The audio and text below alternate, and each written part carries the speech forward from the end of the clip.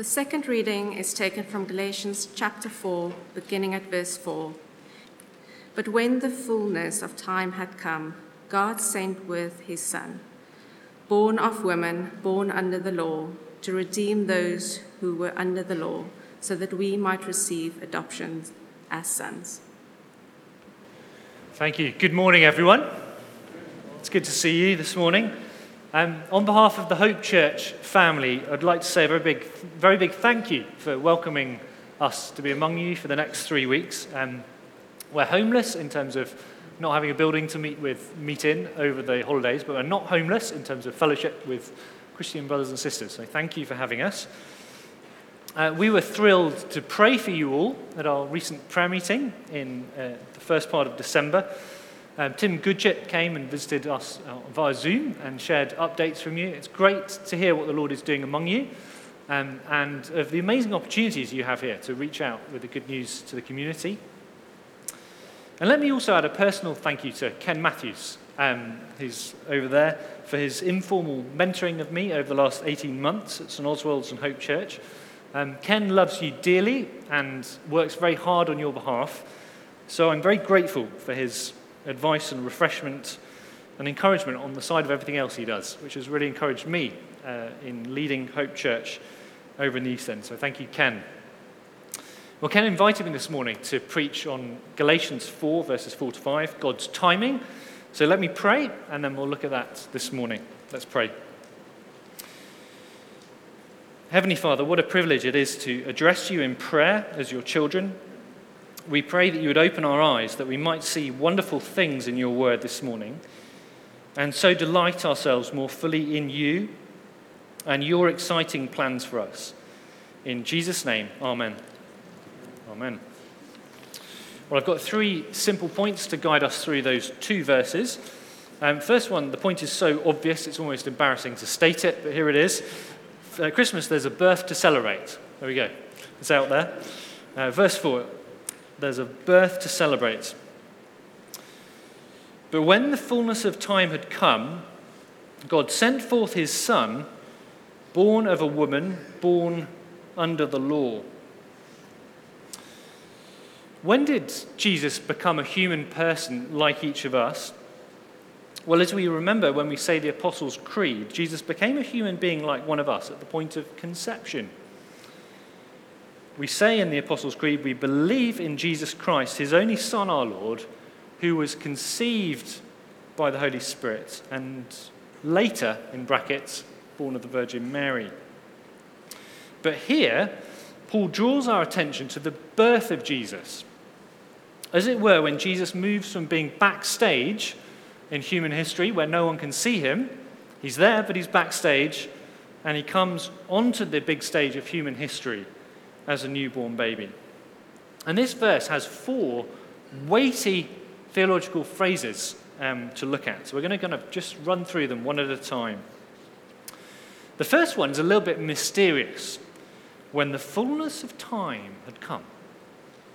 It's not the kind of phrase you would use in daily conversation, is it? Imagine you're having a catch-up with an old friend over the Christmas, New Year time.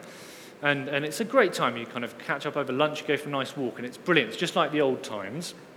And you say to that friend, you say, I really enjoyed catching up with you. We should do this again. When should we do it again? And then that friend says to you, in the fullness of time. Oh, that's a bit of a put down, isn't it?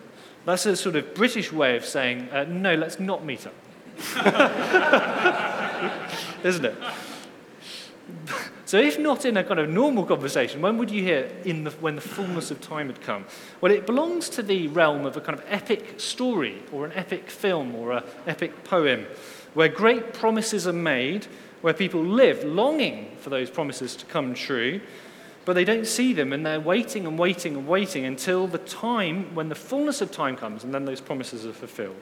And it's in that sense that phrase is used here in Galatians 4. Now, Galatians, there's a lot to dig out of Galatians, and I'm not going to try and give you a summary of it. But in Galatians 3 and 4, Paul has been leading up to this point. There's this dramatic tension in chapters 3 and 4 between God's gospel the good news given to Abraham, and God's law given to Moses. So on the one hand, God has promised to bless those who simply trust in him. That's God's gospel. It's an unconditional promise based on faith, just simply trusting God's promises. On the other hand, God has promised to bless those who obey his law fully and curse those who don't obey his law fully. That's God's law. It's conditional, based on obedience. Now here's the thing. God's gospel, God's law, both are from God. Don't say the law's bad. It's not. Both from God. Both are good. But both are saying different truths. And one of the big unresolved tensions in the Old Testament is the question of how what God said to Abraham squares with what God said to Moses 430 years later. How does the Abrahamic covenant fit with the Mosaic covenant? How do the gospel and the law fit together in terms of our salvation, in terms of how we are put right with God? How are these two seemingly irreconcilable promises going to be brought together? Well, it's going to be through one person. God's promised Messiah. And it's finally time. It was finally time, Paul's saying here, for that person to enter human history to resolve that dramatic tension. Right at the beginning of his public ministry, Jesus declared in Mark 1, verse 15, "The time is fulfilled, and the kingdom of God is at hand. Repent and believe the gospel." And that's why we have these momentous words there in verse 4. But when the fullness of time had come, the dam has finally burst. The traffic lights are green. The starting gun has fired. The fullness of time has come. The Messiah has come. What happens? God sent forth his Son. Next. He sent his Son to us. And in case we're in any doubt that God's Son is indeed the Lord Jesus Christ, we can read the narrative of his baptism contained in Mark's Gospel. In Mark 1, verses 9 to 11. In those days, Jesus came from Nazareth of Galilee and was baptized by John in the Jordan. And when he came out of the water, immediately he saw the heavens being torn open and the Spirit descending on him like a dove. And a voice came from heaven, "You are my beloved Son. With you I am well pleased." God the Father sent his beloved Son, Jesus, to us. Now, if you're speaking with Muslim people about Jesus as God's Son, then you might well experience some hostility. So it's worth asking permission to clarify what you mean when you are speaking of Jesus as God's Son. It's important to be clear that when Christians are speaking of Jesus as God's Son, we are not saying that Jesus was born as a result of sexual relations between God and Mary. Jesus was indeed born of Mary, but he was conceived by the power of the Holy Spirit with no intervention from his human father, Joseph. No, when Christians speak of Jesus as God's Son, we're speaking of him as one who, along with the Holy Spirit, is equal with the Father as God. We're speaking of Jesus as the one who has enjoyed perfect relationship with the Father forever, but the one whom the Father sent to earth to come and save us. That's who we're talking about. That's what it means. Jesus is God's Son. And you might well still face objections at that point, perhaps even stronger objections, but at least you will have communicated the gospel message. But how did the Father send Jesus to earth? Was it on the back of a meteorite in a kind of dramatic style or divine prime delivery? No, it wasn't anything particularly glamorous. It was very normal. Jesus, the Son of God, was born of woman, says verse 4, just like each of us. Do you think that staggering humility, Jesus with the Father in heaven, enjoying everything, to willingly leave his heavenly home and come to earth as one of us? Joan Osborne sang, didn't she? What if God was one of us, just a slob like one of us? Not very flattering. What if God was one of us? But from Galatians 4, verse 4, we can say, well, God the Son was one of us, had a mum just like us. Jesus, the Son of God, born of a woman. Next, Jesus was born under the law. He was raised in a Jewish home and raised to obey all of God's law. The lawmaker deliberately came under the law. Why? Well, it leads on to my second point. So firstly, Christmas, there's a birth to celebrate. Secondly, at Christmas, there's a death to anticipate. There's a death to anticipate. There was a time for Jesus to be born, so also there was a time for Jesus to die. When the fullness of time had come, God sent forth his Son, born of a woman, born under the law, to redeem those who were under the law. What does the word redeem mean? Well, it just means to buy someone out of slavery for a price. A couple of months ago, I watched the Simon Reeve. I don't know if anyone watches Simon Reeve as he goes travelling around the world. I watched his Travels in the Indian Ocean series, and that particular set of episodes took him through the Horn of Africa, where you get pirates operating. And these pirates carefully select boats to target, they board them, they hold the boat and the sailors to ransom. And if those hostages are to be released, a ransom price must be paid, usually apparently well in excess of $5 million. What's that price? It's the price of redemption. That's the price that needs to be paid for the hostages to be freed. Or to use a more mundane example, which you probably won't thank me for, if you've moved house recently and you're still paying your mortgage, at some point in the process you will have asked your mortgage company for a redemption figure. And that's the amount which still needs to be paid to free you from your mortgage. To put it negatively, that's the amount that you need to pay to free yourself from slavery to your bank. That's a nice thought, isn't it? Well, that's the price of redemption. There's a price that needs to be paid. You're in slavery, a price needs to be paid, and that's the price of redemption. What's the price of our spiritual redemption? Each one of us needs spiritual redemption. By nature, we are under the law in the sense that we have disobeyed God's law, and we all of us by nature are heading towards that day when we're going to bear the full penalty of God's law forever. And the price to be paid for our spiritual redemption is not us turning over a new leaf and trying harder to impress God. That's never going to happen. It's impossible. It's like if you've ever got your car stuck in a muddy, maybe you slid off the road in this icy patch and you're stuck in the mud and you put your foot on the accelerator to try and get out and you just go zzz, and you're not getting deeper and deeper. Well, that's what it's like if you're trying to dig yourself out of redemption. You can't do it. The price of redemption cannot come from us. A rich relative can't bail you out. It's fully paid by God himself for anyone who will accept it. The price, extremely high. It was God's Son himself. Earlier, Paul wrote in Galatians 3, verses 13 to 14. And here's how the Abrahamic and the Mosaic covenants come together. Christ redeemed us. That's the kind of redemption word group. Christ redeemed us from the curse of the law by becoming a curse for us. For it is written, cursed is everyone who is hanged on a tree.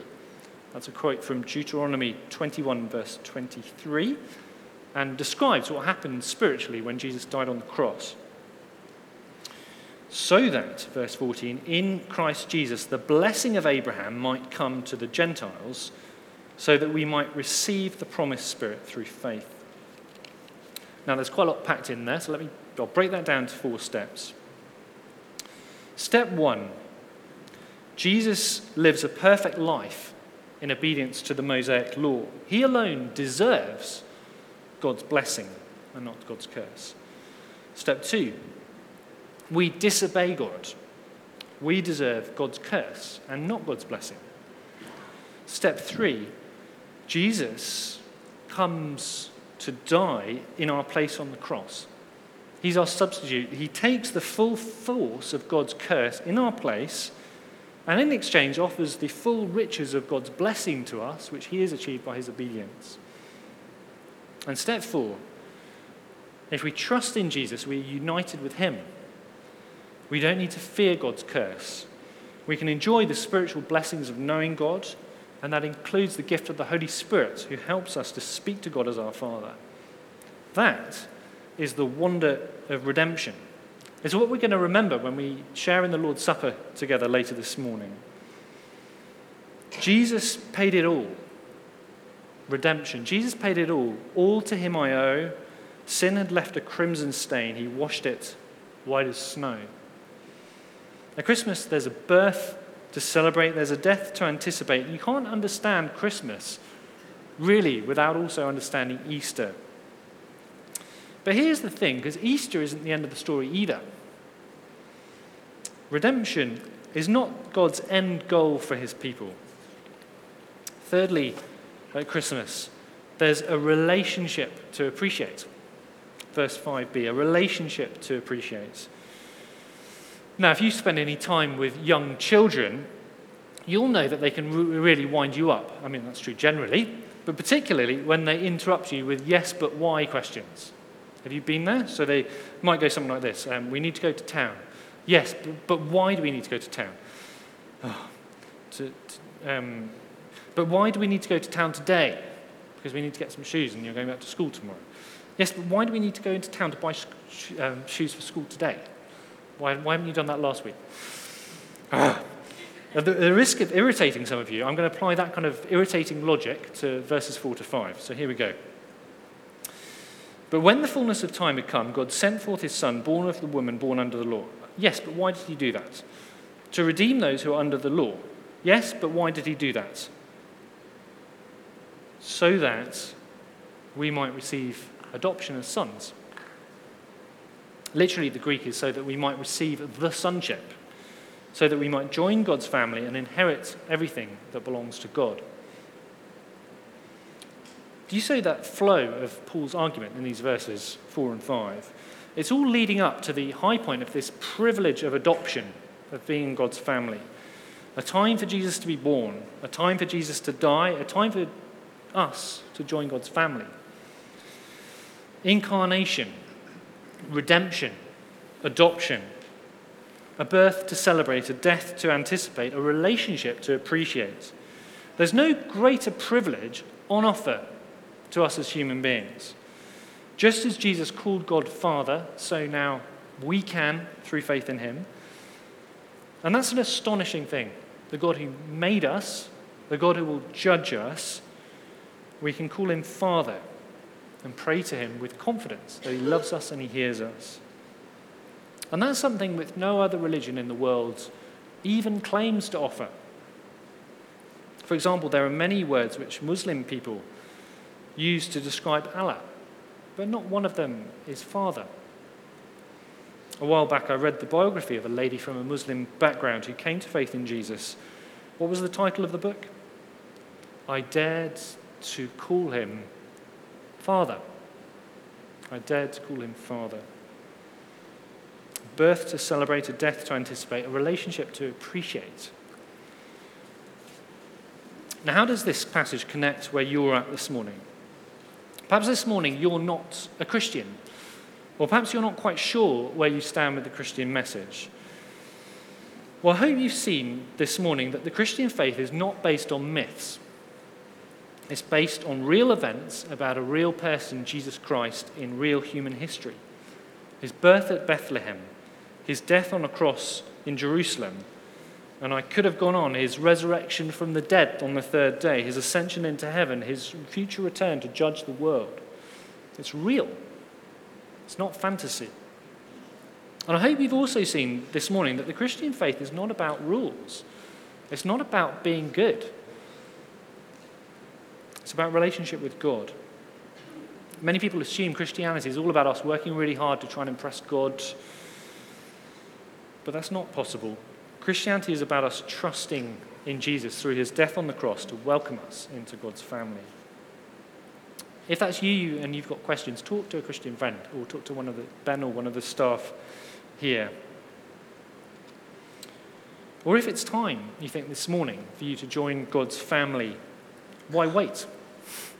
Jesus hasn't come back, the door is open.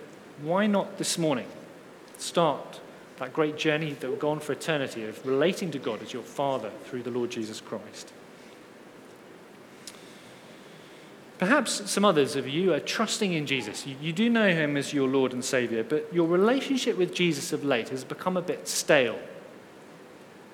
Maybe theologically you're believing the right things, but something is lacking life and energy in the way you relate to him.